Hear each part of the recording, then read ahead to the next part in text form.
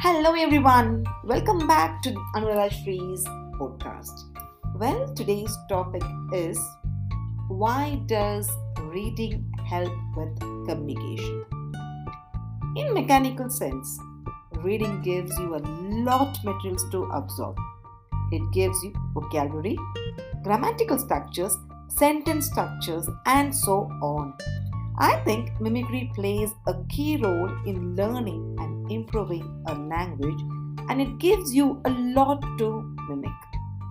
Moving on to less mechanical but more holistic aspect, reading gives you an idea, a situation, a whole scene of conversation and communication.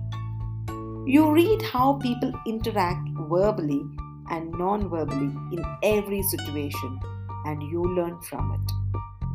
Say, there's a scene in which friends A and B are involved, and A's mother died. B said he is sorry for the loss and comforts him, and A feels better. We have seen and learned how to console a friend.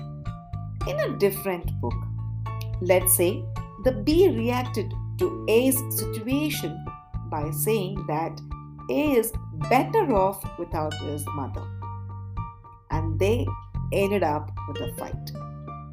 Now we learn what not to do in a similar situation.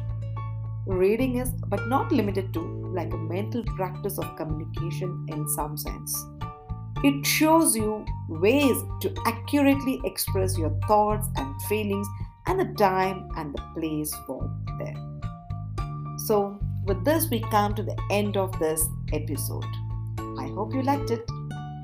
Please do not forget to subscribe my channel and connect me with Instagram by the name The Art of Communicating.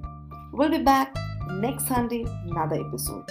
Until then, stay blessed and stay awesome. Thank you.